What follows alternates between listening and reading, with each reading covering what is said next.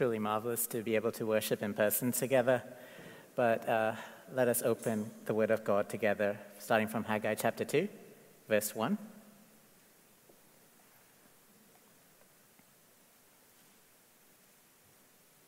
Haggai chapter 2, verse 1. On the 21st day of the 7th month, the word of the Lord came through the prophet Haggai. Speak to Zerubbabel, son of Shealtiel, governor of Judah, to Joshua, son of Jozadak, the high priest, and to the remnant of the people. Ask them, who of you is left who saw this house in its former glory? How does it look to you now? Does it not seem to you like nothing? But now, be strong, Zerubbabel, declares the Lord. Be strong, Joshua, son of Jozadak, the high priest. Be strong, all of you people of the land, declares the Lord, and work. For I am with you, declares the Lord Almighty. This is what I covenanted with you when you came out of Egypt. And my spirit remains among you. Do not fear. This is what the Lord Almighty says. In a little while, I will once again shake the heavens and the earth, the sea and the dry land.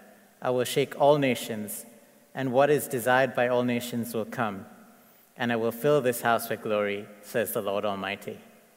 The silver is mine, and the gold is mine, declares the Lord Almighty. The glory of this present house will be greater than the glory of the former house, says the Lord Almighty. And in this place I will grant peace, declares the Lord Almighty.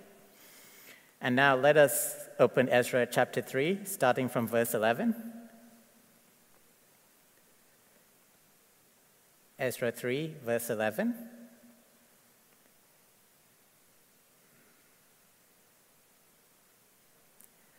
With praise and thanksgiving, they sang to the Lord. He is good. His love toward Israel endures forever. And all the people gave a great shout of praise to the Lord, for the foundation of the house was being laid. But many of the older priests and Levites and family heads who had seen the former temple wept aloud when they saw the foundation of this temple being laid, while many others shouted for joy. No one could distinguish the sound of the shouts of joy from the sound of weeping, because the people made so much noise, and the sound was heard far away. May God bless us richly as we explore these passages together.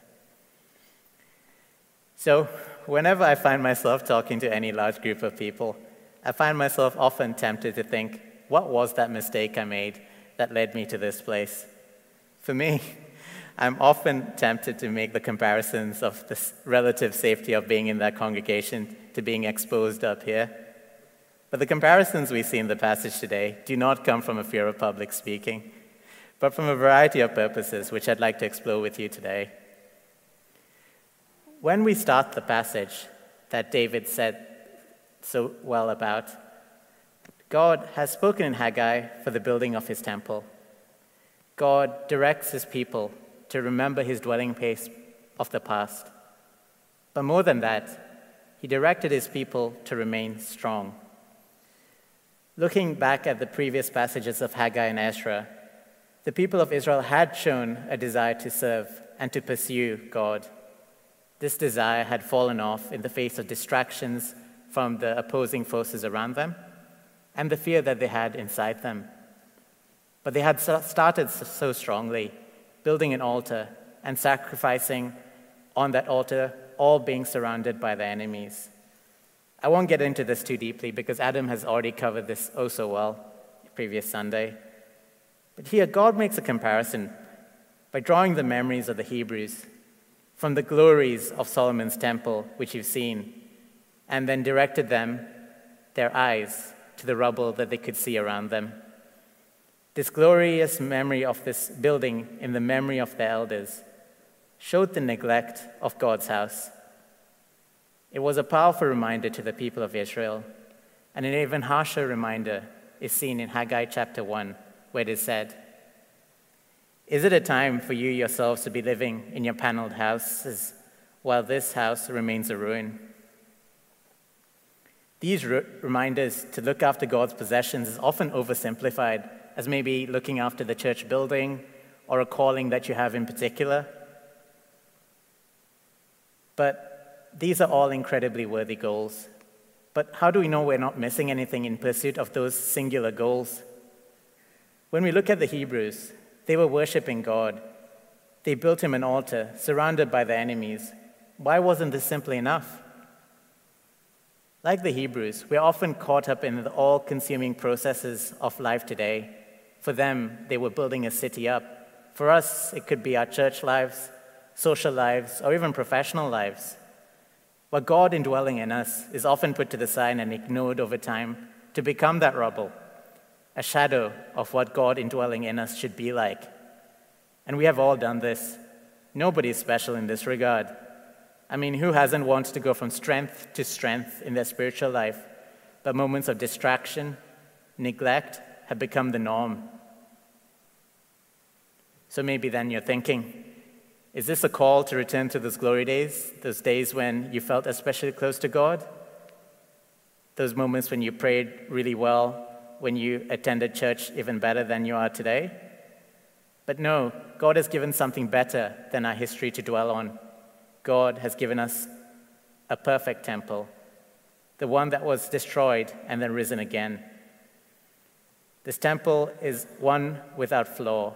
But this comparison isn't meant to make us feel that stress or strain to live that perfect life. We can't do that. But like the Israelites, we don't live in that ideal world that we would like to live in. But we can draw from Scripture as the dangers that surround us, seen and unseen.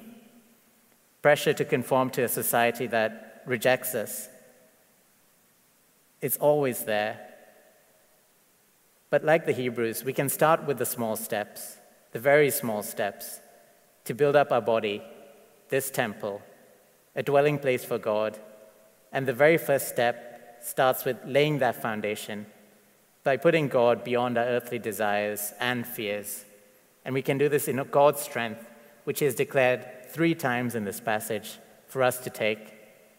So in this strength, we can continue or even start that building work which is always needed in our lives.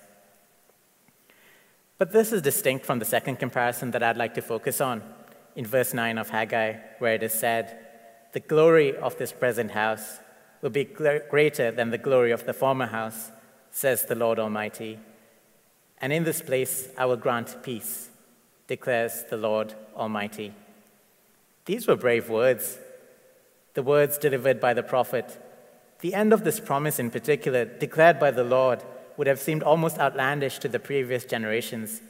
You've seen the splendors of Solomon's temple. To match or even exceed this with the resources of a beleaguered people, it would have seemed utterly crazy to the people listening there. You've seen the numbers. But this comparison was in fact a comparison of hope. Oftentimes, we, like the Israelites, focus on what we have at hand, or sometimes what we don't have at hand, be it time, money, attention, or even the knowledge that we so often like to trust in. We tend to frame our lives within those things as well, but we can lose focus of the fact that we are a very small part of this overall equation, with God being the one to provide all these things. While we are shaky ground at best, but in God's promises and ways we can always rely, and we can hope in Him, for it is He, not us, who is forever faithful. As He was to the Jews for the building of that temple, and while this temple did not have God's presence coming down like in 2 Chronicles, as David has mentioned, but instead, God made man, the Prince of Peace, came in and gave glory to this temple like no other. Glory that to this day causes millions of visitors to cross the seas from all parts of the planet to see this ground where the temple stood, where Jesus had once walked and had taught. And the final comparison that I will quickly go through here tonight is the comparison made after the foundation of the temple was laid in Ezra chapter 3. But many of the older, reading from Ezra chapter 3, but many of the older priests and Levites and family heads who had seen the former temple wept aloud when they saw the foundation of this temple being laid, while many others shouted for joy. No one could distinguish the sound of the shouts of joy from the sound of weeping, because the people made so much noise, and the sound was heard far away. This final comparison made by the people of Israel themselves, the laying of the foundations, seemed like a strange place to make it, but it was always a key event for any building project. The civil engineers or structural will know, but more so here, because not only was it the key structure for the temple to be built on, it was a statement. It showed the people's obedience to God's call to build him a temple against the Samaritans' wishes and against other hostile presences surrounding them. However, in this, you'd think, happy event, some chose to weep, which seems like a strange thing.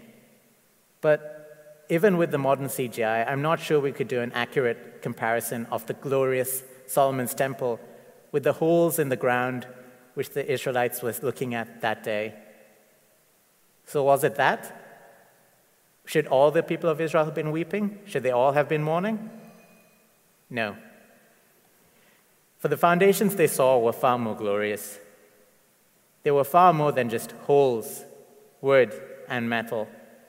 The foundations represented God's enduring forgiveness and love for his people. A people who, we shouldn't forget, turned their backs on God time after time after time, only to be told by God to build him a temple, to abide in, to allow the people to present their requests to him, and most incredible of all, for him to show his incredible favor back towards them. We often tend to sit and stew far too long on those moments where we fall short of what we should be doing. But the self-pity of past mistakes, or where we are right now, can take away from God's truly incredible love and forgiveness. When I read this comparison, I was reminded of this passage, which I will quickly read from you, from Lamentations. Starting from verse 22, "Because of the Lord's great love, we are not consumed, for his compassions never fail. They are new every morning. Great is your faithfulness. I say to myself, the Lord is my portion, therefore I will wait for him." I'm not sure I could say it any better than that. God's provision was in part the silver, the gold, the bronze, the timber, and the incredible design provided to them.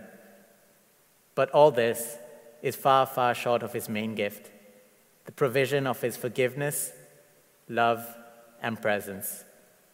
In this day, we too, all of us here, have this portion, and in that, we have glory far beyond Solomon's temple. To close out this evening, I would like to summarize the few points that I covered. To first, keep your eyes on Jesus. We are all going through this building work, but we should always not neglect any of the other important resources that we have. But beyond that, Jesus should always be the center of whatever we're going through.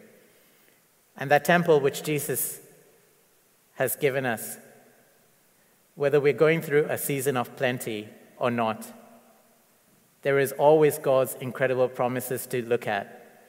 And in them, we can see what will be one day. And although incredible, they can be trusted and believed in, even though that they may come in different shapes and forms, oftentimes different shapes and forms than we were expecting or wanted. But in those promises, we should keep on building this temple and not let time and neglect turn it into the rubble that can happen.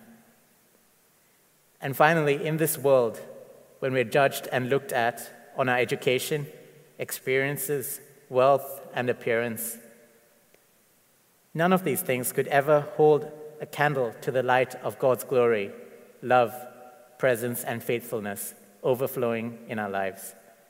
May God bless this message richly into your bodies. Let's pray. Dear Father God, we give thanks to you this day for this incredible privilege of opening your word, sharing in this worship, and sharing in your teachings. We give thanks to you for all these souls that have come out this day to have learned, seek, and therefore ask questions in their souls. We pray that you, O Lord, will be the one to fill them, that your Holy Spirit would come down and fill our temples, and that we will look to you to be the one to build our lives on. And you are our all in all, and that we pray that wherever our members of this family are scattered across the world, we will seek you and we will find you each and every day of our lives. I pray and commit the rest of this day into your mighty hands. In Jesus Christ's holy name, amen.